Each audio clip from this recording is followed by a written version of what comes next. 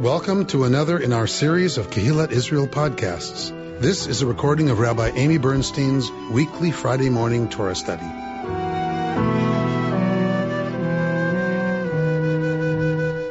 Why are we in Exodus? Because it is the holiday of Sukkot. So when we have Yontif, we have Sukkot 1, and in the rest of the Jewish world, Sukkot 1 and 2. Right? The first day of Sukkot is Yontif. The second day of Sukkot is Yom Tov. And we read from the book of Leviticus. We read on Yom Tov of Sukkot about the offerings that were made on Sukkot. At the right, we're told the tabernacle, but of course later in the temple, each holiday had its own special offerings. So on Yom Tov of Sukkot, we read Leviticus. We read about those offerings. On Chol HaMoed,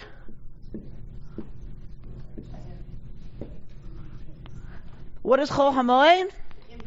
In between days. So the days of a festival that are not Yontif. So the days of a festival that are not the holiday, or we don't light candles, we don't make Kiddush, you can go to work, you can drive, like all that stuff, that's Chol HaMoed. So on Chol HaMoed Sukkot, we read Exodus. This is going to be on the test. Absolutely. Absolutely. Study this. Study. So because it gets very confusing. Everyone's like, wait, what? We're in Deuteronomy. What? Right? So whenever there's a holiday, we interrupt the lectionary and we read the assigned reading that the rabbis assigned to the holiday. Always. Always. Passover, Rosh Hashanah, Yom Kippur, whenever we have a holiday like that, it interrupts the lectionary, and we have a special Torah reading for that holiday. Shavuot as well. Every holiday. So Sukkot, we have Leviticus because it was going to tell us all the special offerings. Every holiday has its agricultural component. Sukkot is the fall harvest. Sukkot is the harvest, the last harvest before winter. So this was the harvest that would have fed everybody and gotten them through winter. So this harvest was a very big deal. Because if this was a good harvest, your family didn't starve. Right? This was in some ways the most important harvest, because there isn't another chance, to grow other stuff if this one doesn't go well. So Sukkot, an incredibly important harvest festival. But for every harvest festival that we have, the rabbis place on that festival a historical meaning as well. Yes? So Passover, it's the harvest, the wheat harvest in Israel. And what was the layer of history that the rabbis lay on Passover? The Exodus. Shavuot is the barley harvest in Israel in the summer. And so for Shavuot, what historical thing do the rabbis put on that harvest festival? Ten Commandments? Giving of the Torah? So the giving of the Torah. Revelation happens, right? So they lay a historical piece on every agricultural festival that's particularly Israelite. Agricultural festivals are not particularly Israelite, right? It was the region that would have been harvesting at that time. But they lay a very particular, Israelite experience, unique experience on top of each harvest festival. Sukkot, what is the historical layer that the rabbis put on Sukkot?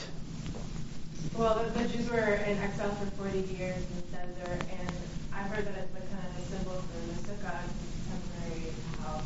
And so it's like a temporary period where they didn't have a permanent home for that time period. Beautiful. The wandering in the desert is the historical layer that the rabbis lay on top of the harvest festival of Sukkot. So it's not just the harvest, not just what we're going to bring in, but it's also remembering wandering in the desert for 40 years. And that's why we build a shelter. It shelters us from the... So the reason we build this shelter, there's probably several. One is that it would have been what they used to get out of the sun when they were harvesting. Right? So you needed a place to kind of tuck out of the sun. And so it would have been a structure that went up around harvest time. It's also a symbol. So probably it originates as what you identify with as it's time to be in the fields because those little huts are going up, right? That we're going to be in to get shade.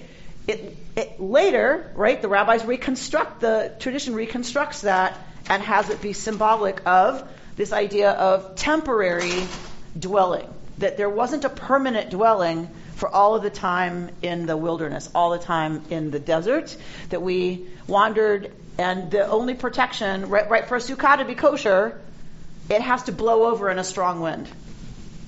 Right? It's not kosher if it doesn't blow over in a strong wind. So it really is mamash temporary, right? So it evokes this sense of the time when we wandered in the desert, the time where we didn't have permanent homes, the time when all of our safety came from a sense of God's protection, God's immediacy, God's immediate presence with us. And so it evokes that time when the people would have felt like their security was really, in terms of what was going to happen to them, was in the hands of God. Wouldn't Sukkot also be one of the festivals where people had to all come? Once there was a nation, wasn't it one of the festivals where everybody had to come to Jerusalem? Absolutely. So it's one of the pilgrimage festivals. In which case they didn't have all the hotels. So you have all these people, they have to be somewhere, and they could probably temporarily. Right, which would have happened at every harvest festival. Every one of the pilgrimage festivals, people would have come to Jerusalem, and they would have lived outside because there wasn't enough hotel space for everybody, which is why it always happens on what kind of a moon? A full moon. Always. Festivals are always on a full moon. You need lights. If you're going to have that many people showing up in your town, and they're living outside, they have to be able to see, right? And you all know the difference. If you're attached to any one place, you know the difference when it's a full moon and when it's not, even if you're not outside, right? You can kind of you really can tell the difference between a full moon and no moon. It also seems to be a sign that everything is really temporary. Nothing is permanent. And we have to accept that in the ebb and flow of life. The sukkah? The sukkah is a sign that it can bowl over and... Correct. Absolutely. Nothing stays the same. In addition to providing shade, it sometimes is used for overnight when they have to go too far to get travelers. It's the motel. Right. And this story of Boaz in the desert. Nice. At a sukkah. Nice, Reuben. Yes. So the story of Boaz involves Sukkot in terms of they would have been in the fields. She actually seduces him at the threshing house. But it was an overnight, presumably. Yes, she goes down in the night to the threshing house and uncovers his legs. Right. So that's more to get threshed. Exactly right. But we're told that she's to be given shelter, right, from when she's harvesting behind all of the other men. She's not to be harassed, right? She's supposed to be given protection. What was I going to say about that? So the overnighting is also about the labor force, right? You're bringing in a huge amount of labor that is not necessarily local, right? You've got to get that harvest in before it rots. So you bring in a lot of labor, and so then there's temporary dwelling. We see these in the places fields for them. Today. Sure. A little off topic, but I recall you linked, Kippur and Sukkot in the past. I can't remember the link. Absolutely. So usually we think of the high holy days, and when we think of how things line up, we think about Rosh Hashanah as the beginning of the year, and then we think of Yom Kippur as the big day, right? And then over here is Sukkot. And generally, we focus, certainly here, we focus on these two as the big ones, the beginning of the year and 10 days later, the Day of Atonement. In Torah, Rosh Hashanah, what do we know about Rosh Hashanah from Torah? What are we told about Rosh Hashanah in the Torah? blow shofar. It's Yom Tru'ah. That's all. That's it. Blow Tru'ah. Take up the shofar and blow a Tru'ah. That's it for that day. The first day of the month. First day of Tishrei. 10th day of Tishrei, we have a whole lot about in the Torah. Right? We have a whole lot about the rituals that both the people and the priests were supposed to go through. The whole Avodah service, right, is about the high priest and everything he would have done, washing and purifying and putting on white and all that stuff, and bringing sin offerings for his home and for his family and blah, blah, blah, forgiving the people. You have to atone, the people have all the huge, huge pomp and circumstance ritual of Yom Kippur. So this is really... Even in Torah, this is the focus. Yom Kippur is absolutely the focal point. But it's a little weird to have the new year, we're calling it the new year, Torah doesn't. Torah calls it Yom Tru'ah. Why does Torah not call it New Year? New Year's the first of Nisan. New Year's the first of Nisan. If you remember reading in your Machzor, in the 7th month, on the first day of the month, in the 7th month, on the 10th day of the month, this is the 7th month, according to Torah. So it can't be Rosh Hashanah. It's Yom Tru'ah, that day of blowing that horn thing, to let us know that Yom Kippur's coming. We're starting the month that Yom Kippur's happening in, because Yom Kippur is the entire focus. So it's a marker. This is a marker, exactly. Yom Tru'ah is a save the date card. Exactly right. Heads up, people. Heads up. Yom Kippur's on the way. So, okay, hang with me. So Yom Kippur is the focus. So what? It makes very little sense, right, to have the big hoo happen here, and 10 days later is the even bigger, and then Sukkot. Right? It doesn't make a lot of sense. The Jews are tired. They don't want to put on another outfit and drive to shul. So why would you do that? Many scholars believe, and I buy it completely, is that this was Yom Tru'ah. This was a save the date card. Blow your horn so that you pay attention and start counting, right? And watching the moon, because this day's coming. This day was to prepare everybody for Sukkot. It's not why does Yom Kippur come 10 days after this. It's that Yom Kippur comes a few days or like a week before Sukkot. It was in order so that when you had the big fall harvest, you had the big party before the winter, family's not going to starve, yay!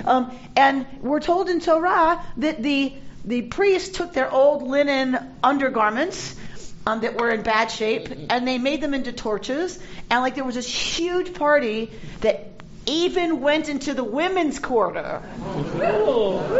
It was so big, it even went to the women's quarter. Right. So really, this is the link up. That Yom Kippur was in order to clean everything up. If I have business with Sarah, if we've had something bad happen between us, it's going to be really hard for us to dance together at Sukkot.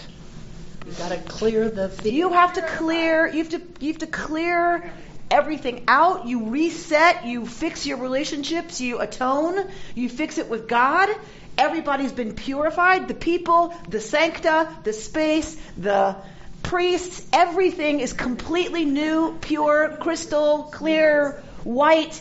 So that when we get to the party, everyone feels completely ready to engage. But we don't have a burn your old underwear celebration. We do not anymore, unfortunately, light our underwear on fire on Sukkot. Liar, in the 70s, there was a little while there where it's kind of a thing. So anyway, that is the connection of Yom Kippur to Sukkot.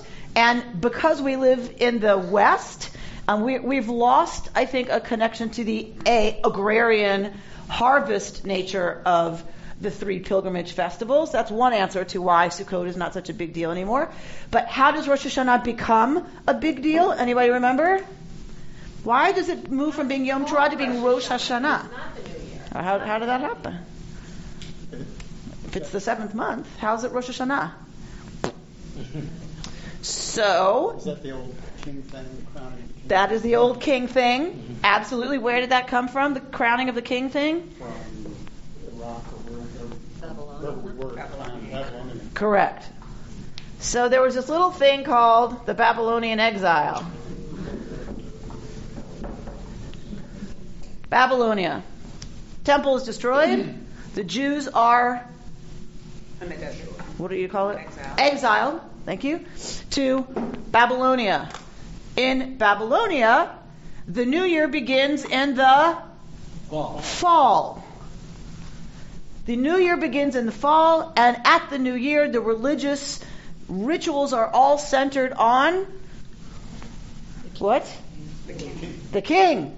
The religious rituals are all about crowning the king again at the beginning of the year. You crown the king. You have this whole huge ceremony about crowning the king, swearing loyalty again to the king. This was their rituals at the new year. The Jews are hanging out in Babylonia, and we have a shift of the new year to the fall, to be the fall calendar. And so that wins. There's always been 2 New Years, fall and spring. But after the Babylonian exile, fall wins as the new year, and we get all of this ritual of crowning the king. Who is the king for us? God. Of course. So I have a question because, Beit Challah. So on Rosh Hashanah, which has to be round, there are 2 traditional ways that you bake it. One is in kind of the little swirl pattern, and the other is the 4 braids, which comes out like the king's crown. I mean, that is really a traditional way to do it, is to be the king's crown for Rosh Hashanah. So now I get it. Voila. So Avinu Malkeinu doesn't come out of nowhere.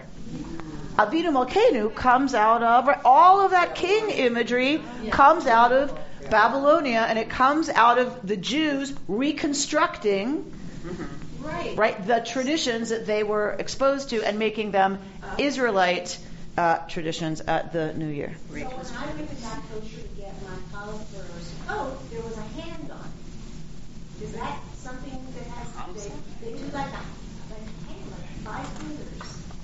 Made out of dough? Smaller challahs with hands on them. I've seen them too. I purchased like a homestead.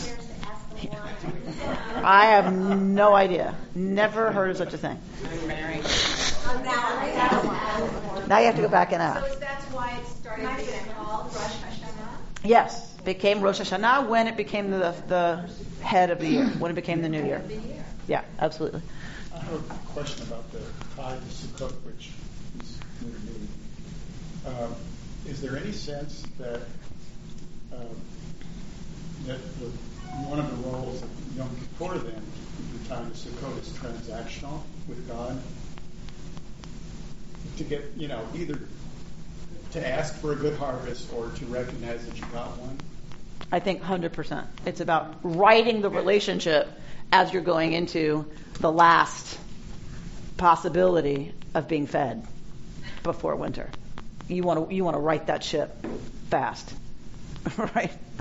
Yes, 100%. 100%. Okay, we good? Yeah. We all good? All right. Okay, that's enough. Yeah. Okay, we're done. You did it today. So, It's dangerous to ask us that question. If it's quiet, you need to just run. Keep going. Just don't look back. All right. So let's look at 33:12. This should be, for those of you who've been learning with me for a while, this should be a familiar text to you because we look at it lots of different times during the year, in the lectionary cycle, but also at the holiday time. So let's look at this text. 33:12. Bert? Moses said to the Lord, "See, you say to me, lead this people forward, but you've not made known to me to whom you will send with me. Further, you have said, I have singled you out by name, and you have indeed gained my favor. Now, if I have truly gained your favor, pray let me know your ways, that I may know you and continue in your favor. Consider, too, that this nation is your people." And he said, I will go in the lead and lighten your burden. And he said to him, Moses saying to God, Unless you go in the lead, do not make us leave this place. For how shall it be known that your people have gained your favor unless you go with us, so that we may be distinguished, your people and I, from every people on the face of the earth? Okay. What has just happened? We're in Parshat Kitisa. That should be a clue. What just happened? The golden calf just happened. Moshe goes up to get the 10 Commandments, comes down. The people are already breaking the deal by representing God with a bull, a calf. And so Moshe tears up the agreement, right? He breaks the tablet because he's tearing up the agreement because the people have already abrogated the deal. He goes back up. God calls, there's a plague. It's horrible. Lots of people die. It's terrible. God calls Moshe back up and says, you bring the tablets this time. So Moshe brings another set of tablets, and we get the renewal of the covenant. We get another shot. God forgives because Moshe implores, God forgives, and we get the second set of tablets. That is the covenant that is still in place. Not the first covenant, right? That got torn up. The agreement that's still in place is that second agreement that Moshe comes back down with. Is it different from the first? Presumably, what's different is God is willing this time to make a deal with the people that God knows is capable of abrogating it right away. So God's willing to take that risk. And the people know that, well, I don't know what the people know that's any different than what they knew before. I guess that God means business. I don't know. But certainly God has learned something. And in that sense, for me, that I've given a sermon on this, that in that sense, for me, that's what makes this covenant able to last, is that God makes that deal with a fallible people. And that's the only way the agreement stays in place for so long. Like anyone who is with someone, it's not until you have your first fight, it's not until they break your heart for the first time that you're going to get to the relationship the way it's really going to last. Sarah's smiling and nodding. Yes, Sarah? And generally, it is until they show you, or you show them, right? It's not until you show each other your capability of hurting one another and disappointing one another. It's not until that break happens and there's a repair and a rapprochement afterwards. That rapprochement, that's what's going to be in place for the rest of your relationship, not the naive. Have changed a little bit. I mean, the conditions of the rapprochement will realize the difference in the two of you between God and man. So I'm guessing, to Linda's question, that there was a difference from the first to the second. Not just that he was willing to renegotiate, but that he understood the limitations and consequently made it, I don't know, less difficult or just what? For me, it's that it's stronger. Because God knows now that God is making this deal with a people that could devastate God again by once again betraying the exclusivity of that contract. And so that it's a stronger deal that's in place. But maybe a little wider and softer than the first one was. Who knows? I would not use the word soft, but whatever. However you want to think about it, it's a different understanding, and it's that understanding. Only once God has been betrayed, is there a covenant in place that's going to stay in place for 3,000 years. God has never offered to marry them before. God has never offered an exclusive deal before. This kind of intimacy before. So why am I bringing that up? Because what's happening now is Moshe's having a very intimate conversation with God. He's having a very intimate experience right now, and we're going to see this is about as intimate as it gets with human beings and God. And it's Moshe, of course, our symbol of the person closest, who got the closest. So the second deal is in place, and now God said, okay, it's time to get up and go. It's time to move. It's time to break camp and to move forward. So Moshe says to God, okay, re'eh, yo, look, really, look, literally, look, you told me, you say lead this people forward, but you've not made known to me whom you will send with me. There seems to have been a promise that the people will be accompanied, and Moshe's asking, you've not made it known to me who's going to go with us. Further, you've said, Moshe's talking to God, furthermore, you've said, I've singled you out by name, and you have indeed gained my favor. Moshe's quoting God to God. It's very Jewish. Ve'ata, now, if I've truly gained your favor, please let me know your ways, that I may know you and continue in your favor. Moshe's asking for a different kind of understanding of the divine, and is asking for God to reveal something about God's self that will help Moshe understand how to stay in God's good graces, how to stay in God's favor. But he doesn't wait for anything to happen there. He keeps talking.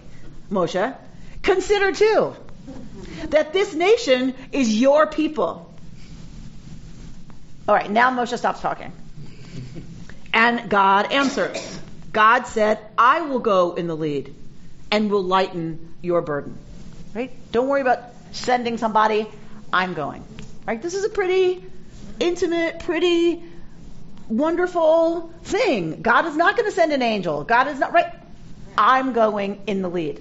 I'm going to lead you all. Okay. Yay! Right? Not so much if you're a Jew. Moses right? then So doubts him. hang on. So does Moshe say, "Yay! Thank you so much. Now I feel so much better." No, Moshe's a Jew. Moshe says, "Unless you do go in the lead, do not make us leave this place. For how shall it be known that your people have gained your favor unless you go with us, so that we may be distinguished, your people and I, from every other people on the face of the earth?" God just said, "I'm going in the lead." And Moshe says, "See that you do. Walk the walk. See that you do. Otherwise, there is no way for people to know that we're special. We're going to get trounced walking around, right, in these territories that don't belong to us, walking around on other people's turf. We're going to get eaten alive. You make sure you are in the lead, or essentially, we're not going. We're not going." All right, Bert, 17. And the Lord said to Moses, "I will also do this thing that you have asked, for you have truly gained my favor, and I have singled you out by name." He said, that's Moses, "Oh, let me behold your presence." And he answered, "I will make all my goodness pass before you, and I will proclaim before you the name Lord, and the grace that I grant and the compassion that I show." But he said, "You cannot see my face, for man may not see me and live." And the Lord said, "See, there's a place near me. Station yourself on the rock, and as my presence passes by, I will put you in the cleft of the rock and shield you with my hand until I have passed by. Then I will take my hand away, and you will see my back, but my face must not be seen." Okay. How much more anthropomorphic can you get? Right. Yeah. Yep. So as Bert read, he kept clarifying, this is God talking, this is Moses talking. If you listen in the Hebrew, there's no indication of who's talking. And he said, and he said, and he said, and he. This is always how it is, remember? This is always how it is when we're dealing with a theophany. When we're dealing with God's appearance, we are always dealing with a tangled linguistic style on purpose. Because it is not clear in an encounter with the divine exactly what's happening when. Right? And sequentially, right, the whole Revelation section, him going up, him coming down, he's called up, but he's already up, how can he be down if he's up? Right? The whole thing is a mess. It's supposed to be. The author isn't stupid.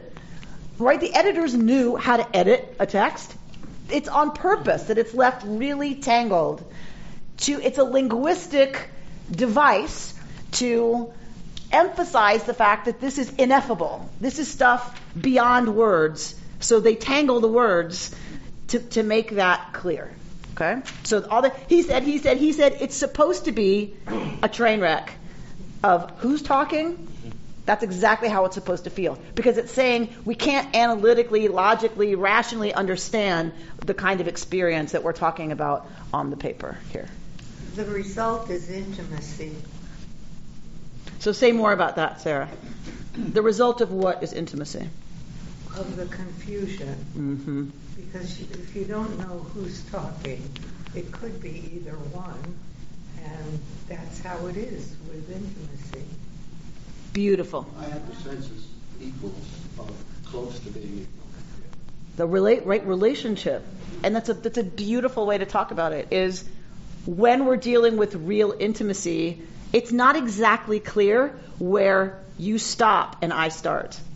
Right? Whether it's physical intimacy, that we're talking about sexual intimacy, if we're talking about when you make music together, when you perform together, if you're creating art together. Like, when you're truly intimate, it's not clear who's talking, who's feeling, who's touching, who's right, and that is a beautiful way to express that it's not that the editors don't know what they're doing. What the editors are doing is creating that sense of it's all together. It's intimate, and in that sense, confusing about who starts what. Think about Jacob wrestling the angel, right? Who stops? Who starts? Who's talking? Who's not? Who's wrestling? Who's got whom? Who? Right? And it's that same sense of it being a very intimate encounter.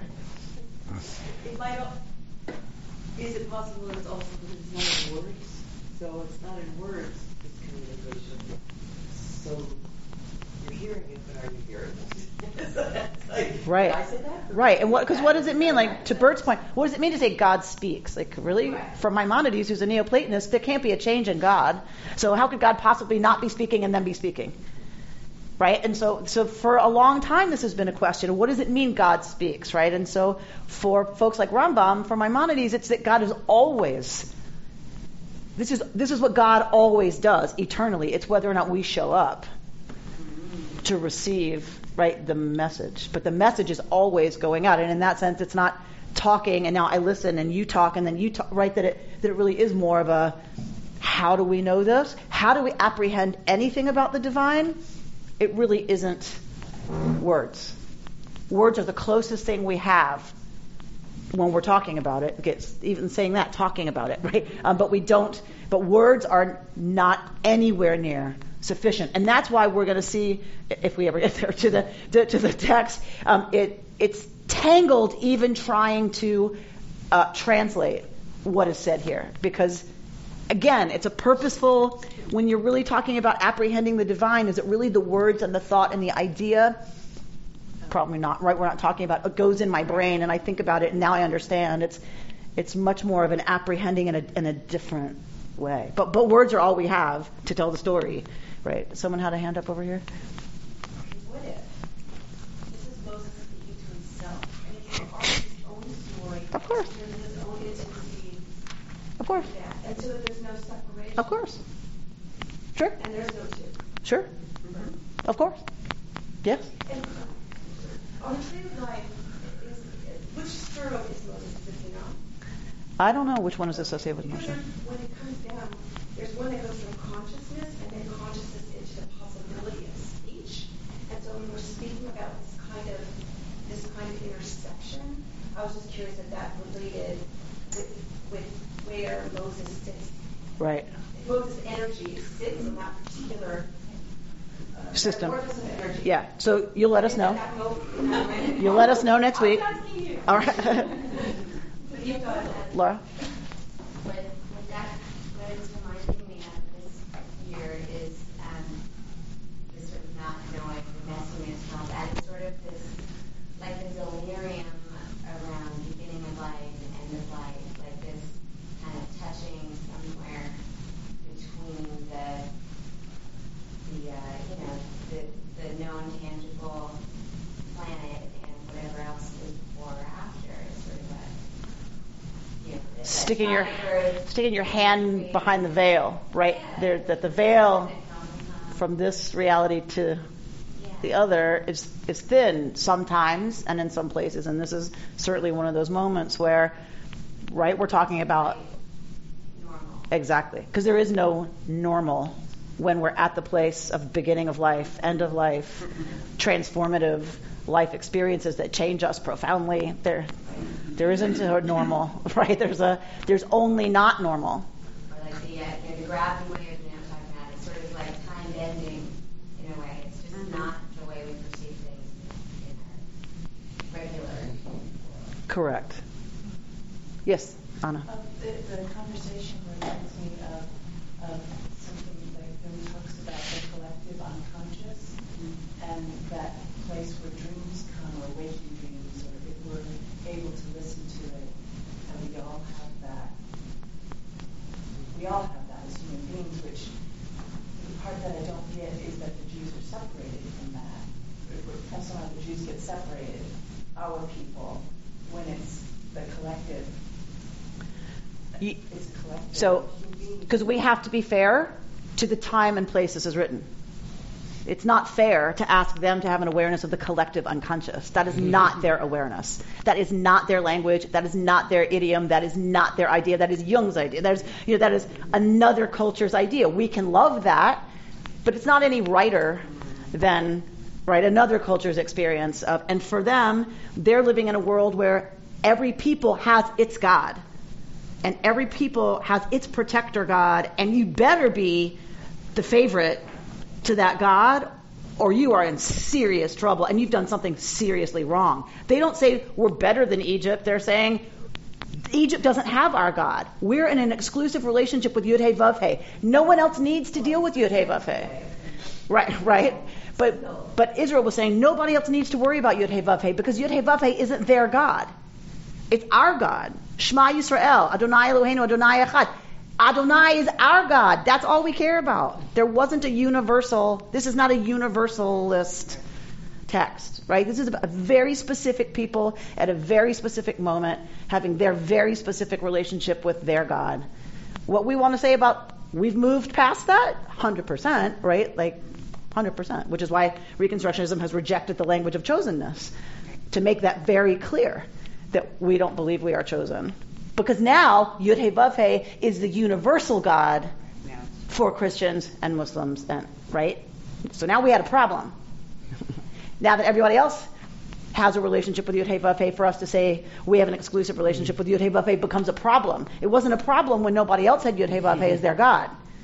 Who cares? If our God is Bob, right, and their God is Sue, then what do they care that we're saying Bob is our God, Bob is our God, yay, we love Bob, Bob loves us? What do they care? They're dealing with Sue. Do you see what I'm saying? So it's just a very different orientation. But certainly when we talk about how this text speaks to us, what it even hinted of then, yes, of course, it's us talking to a different part of ourselves. It's and there that sense there is no two, there is no separation. It's about the collective unconscious. How do we as humanity understand, right, imperatives from the divine, if we want to talk about it like that, right? And so that's yes, and yes, and that's all how that's why this text continues, I believe, to speak to us and to be interesting, is because you don't have to stop at their understanding of it for us to say, oh, so that speaks to me of the collective unconscious. Terrific, right? And we explore that. But we always have to just keep in our mind they were in a very different place, and we can revalue it for ourselves, but we also have to be fair to them in their context. Barbara? So, this is not really knuckleheaded, but I know that this is before the shift from polytheism to monotheism, and everybody picked Bob. But how did that happen? How did everybody pick Bob, and yet the Israelites were like, how did that happen? Right. So, part of it is about Christianity. As Christianity develops, they have a relationship to that God, to Yud-Heh-Vav-Heh. That's where a lot of it starts. But Islam also understood that Abraham was the ancestor of Muhammad, and so Abraham's God, Yud-Heh-Vav-Heh, is the prophet's God. So now both Christianity and Islam want Bob. Now people care how you talk about Bob, right? And a lot of the world was Christian and Muslim at one point, right? And so, or at least the people we were dealing with, were very, very invested in Bob and their relationship with Bob. And now our relationship became, right now how we talked about it, became very problematic for other people, right? Particularly Christians, not so much Muslims, because they were fine having everybody love Bob, and Bob loves everybody. But Christianity, that was because we had the first covenant. We had the original agreement, and so that has always been a problem with Christianity. The supersessionist need, the need for Christianity to supplant Israel, the people Israel, because the church is the new Israel.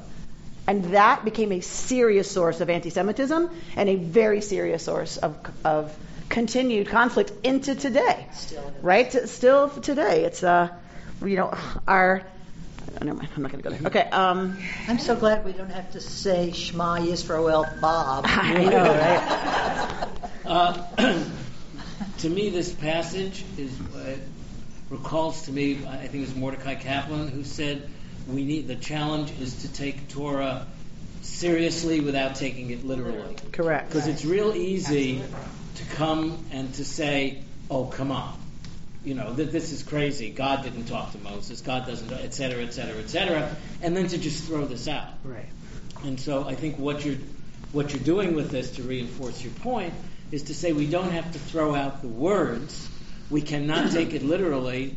We can then go to other deeper meanings in it, which I would submit we can do with prayers, with traditional prayer as well, to try and make sense of it. We just went through the high holidays, where a lot of the liturgy, if we were to regard it totally literally, might not make sense to us. Might not be something we want to speak. It would be something we would rip out of the prayer book, right, and throw in the trash can. But here, for me, what you're guiding us through, which I think is so important, is looking at the traditional language from another angle and finding ways to really find the depth of it. Because it obviously meant something really, really important to human beings at some other point. Absolutely. And Thank you, Bert. The modern interpretations. Rita?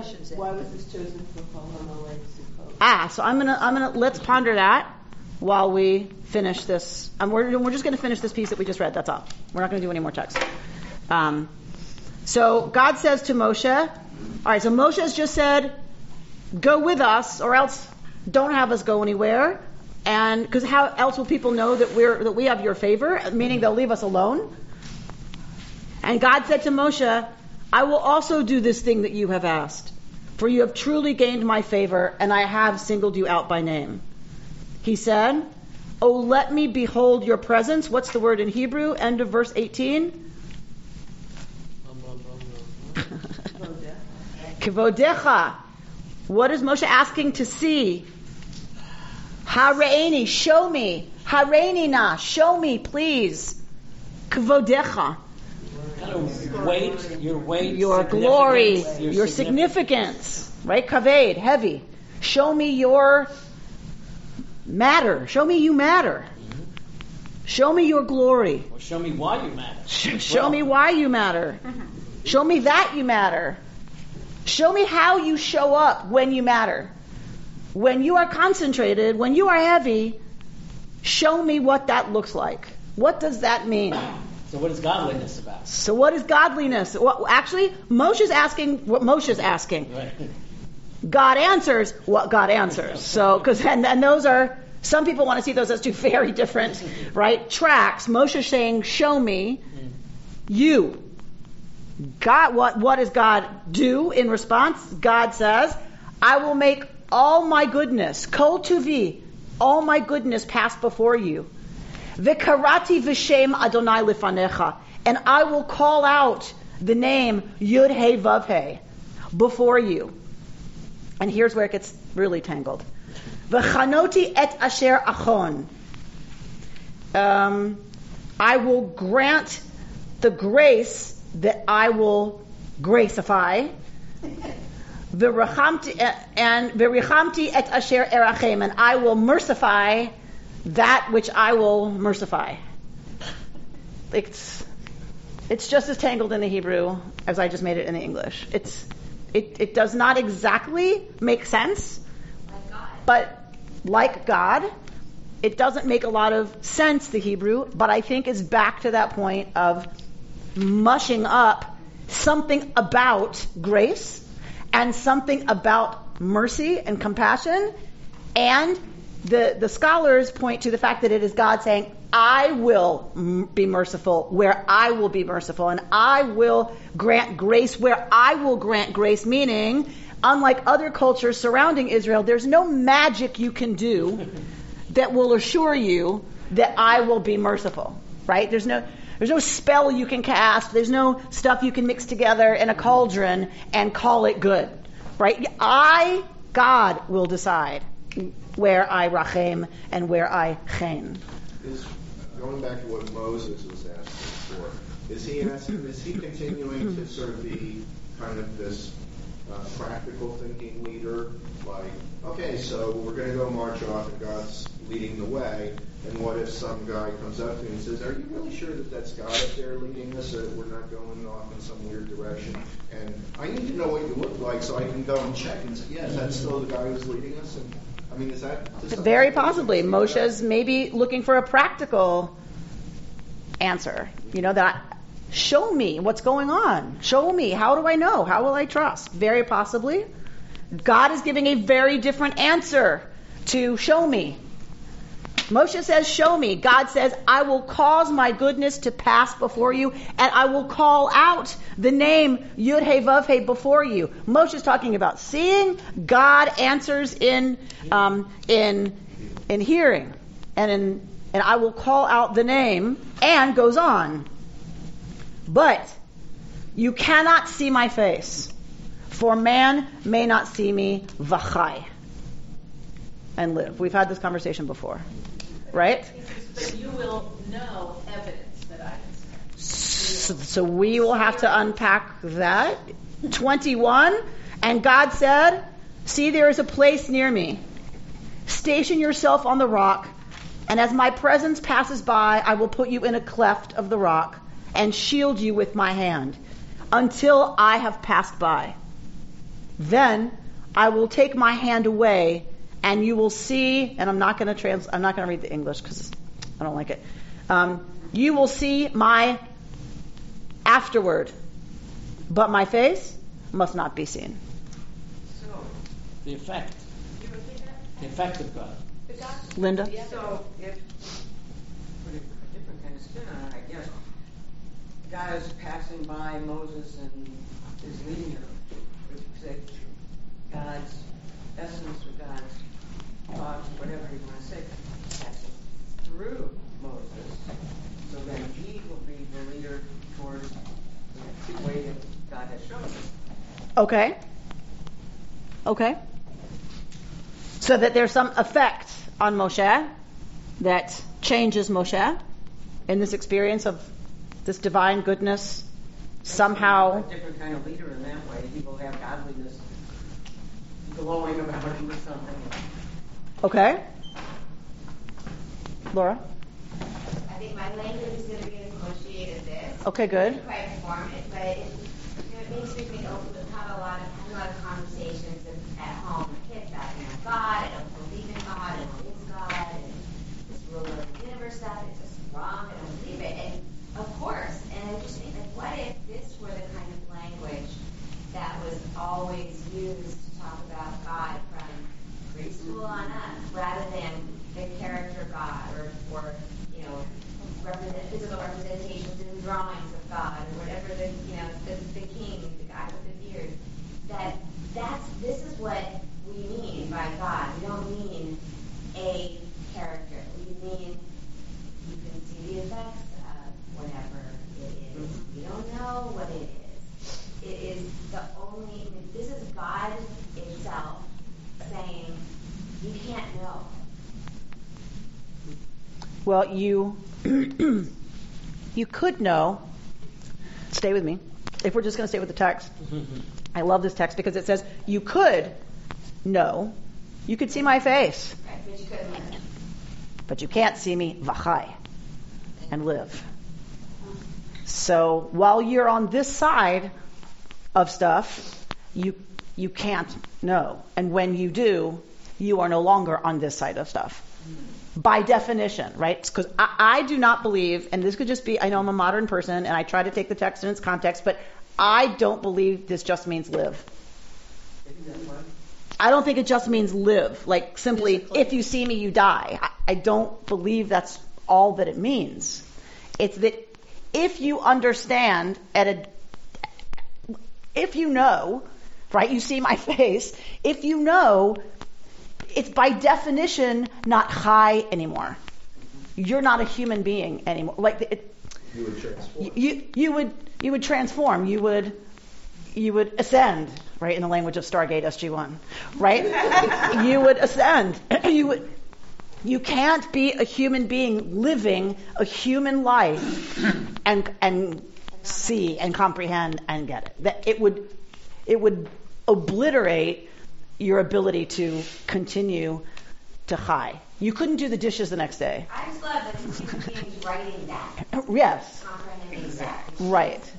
And to your... It's always been then bigger than we can comprehend. Yes. While we're this, right. While we're high, yes, we can't know. Right. Not when we're this. And the other thing I love about this, where you're going, is Jewish tradition doesn't have Moses see the face of God and ascend. Right? Because that's a possibility. And Moshe saw the face of God because he earned God's favor, and Moshe ascended, and that's what all of us are reaching for. Our text says, God says to Moshe, I'm going to protect you from me. I love you. You have gained my favor. So I'm going to get as close to you as I can and have you still high. Because it's important, Moshe, that you high. Not that you see right. If God really wanted to be intimate with Moshe, God would let Moshe see God's face. But then Moshe wouldn't be high anymore. And what I love about our tradition is that what's more important than Moshe understanding the essence of the divine, what's more important is for Moshe to live. So God protects Moshe from God, from too much God. Because too much God means Moshe won't be able to go lead the people. He'll be Godding all the time. And God doesn't want Moshe Godding all the time. He wants Moshe leading. Go do what only you, Moshe, can do. You have to. When it's time, God's going to call Moshe. And there's going to be a kiss. And Moshe dies by the kiss of God. Right? So a very intimate death for Moshe. The kiss of God. But not now. And that is not the goal. It's not the point. Even for our greatest leader, even for the man that we lift up as the closest ever to God, the goal was not to grok God to the point where he couldn't do Moshe anymore. But that's also, like from our liturgy, this is sort of a great point. There's this line that we have in the liturgy that God used just a few days ago. It's like, what are we that you pay any attention to us at all? It's almost incomprehensible that we are and we're not so small. If we really were that small, there would be no reason at all for God to pay attention, right? And yet we're so it gets very complicated. I mean, there's a reason why God is protecting Moses. He kind of likes us the way we are. I mean, yeah, we screw up, but there's something in us that speaks to God. Yes, the way we are. The way we are. The way we are, and that's a beautiful, beautiful teaching for me. And to your point about kids, I 100% agree. But there's two problems. One is we don't have great language for God that's beyond language. This has always been a problem. So that's it. And I hear you saying that there's... It's not to give them something that must be rejected as ridiculous. But the other problem is the child's brain. Right? So here, God can only do certain things because Moshe's got a human brain and a human perception system. So this is what God can do with a human to get close, but it's not anywhere close to what God, let's just say, is for the moment, right? So it's the brain interpreting it. So yes, I agree we need to look at God language. I'm serious about never using God, he for a reason. I never want a little girl in this room or a little boy to have to rethink because we say God, he, right? So, so we should be looking at God language, how we talk about God, how we do that. I don't think we do talk about God, so I think it's a worse problem even than you've identified. We don't talk about God. And so that's a challenge that we should be looking at. And we have the very real challenge of brains that are very literal. Children do not understand or get God as process, God as verb, God as... It's a very difficult thing to have a little mind. They're very concrete. And so they will translate what you say into very concrete ways of relating. And so that's the second challenge, but what we don't do is talk to them once they're past that age. We don't talk to them in ways that now they could access. We don't give them that language. There's a wonderful book called by Rabbi Harold Kushner called When Children Ask About God that deals with this whole issue. And he said basically what you just said. And so many of us want our children to be adults, and we try and give them adult ideas as a child, and they just have no idea what we're talking about. Right. Like we're answering questions they don't ask yet. Exactly. Which is always a bad idea. And you're all kind of learning my bias here, but I interpreted this a little differently in that, and to speak to you, I have an 11-year-old, so that when God passes by, he shields you with a hand, which I envisioned it being, what we do when we pray or when we meditate, is we close our eyes and we go inward.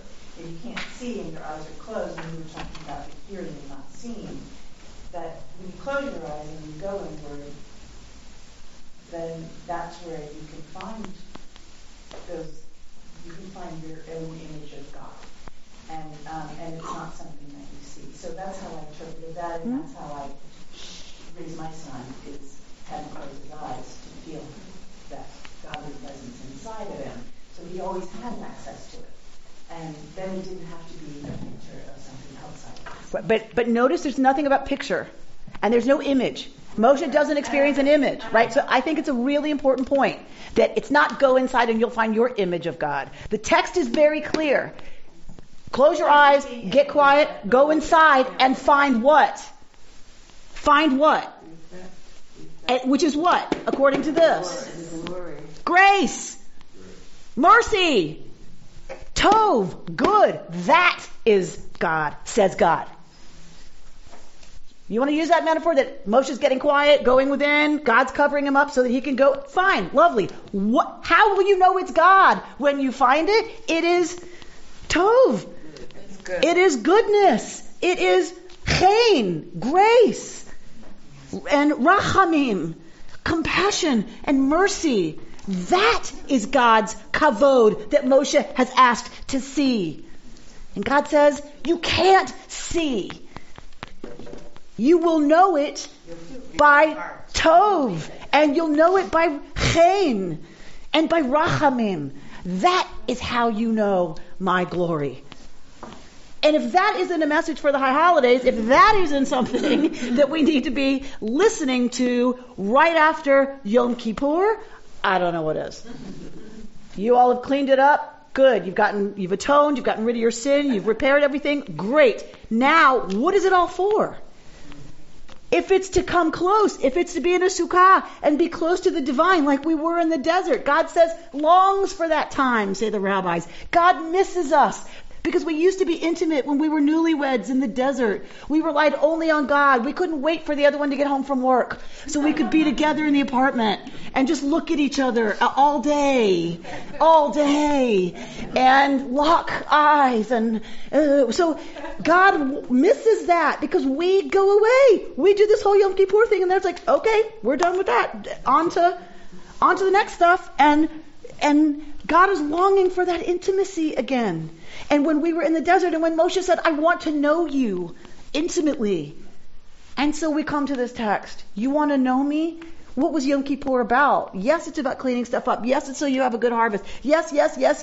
And it's really, hopefully, about coming closer, being intimate with the divine. And for that, you gotta seek it. And when you do, and you get quiet, and you close your eyes, and you open, and you really are begging God, show me your kavod, then if we're truly open, and truly trusting, and truly present, then we experience tov, and chen, and rachamim. And that, if we can get here, Yom Kippur has done its job. If we can make it to this place, if we can be embodiers of chen, of grace, of rachamim, of compassion, then Yom Kippur worked. Because it's one thing to clean it up, it's another thing to live lives of goodness and to really believe and experience that we are like God, filled with chen and with rachamim. Shabbat shalom. You've been listening to Rabbi Amy Bernstein's Friday morning Torah study from Kehillat Israel in Pacific Palisades, California. For more information, go to our website, www.ourki.org.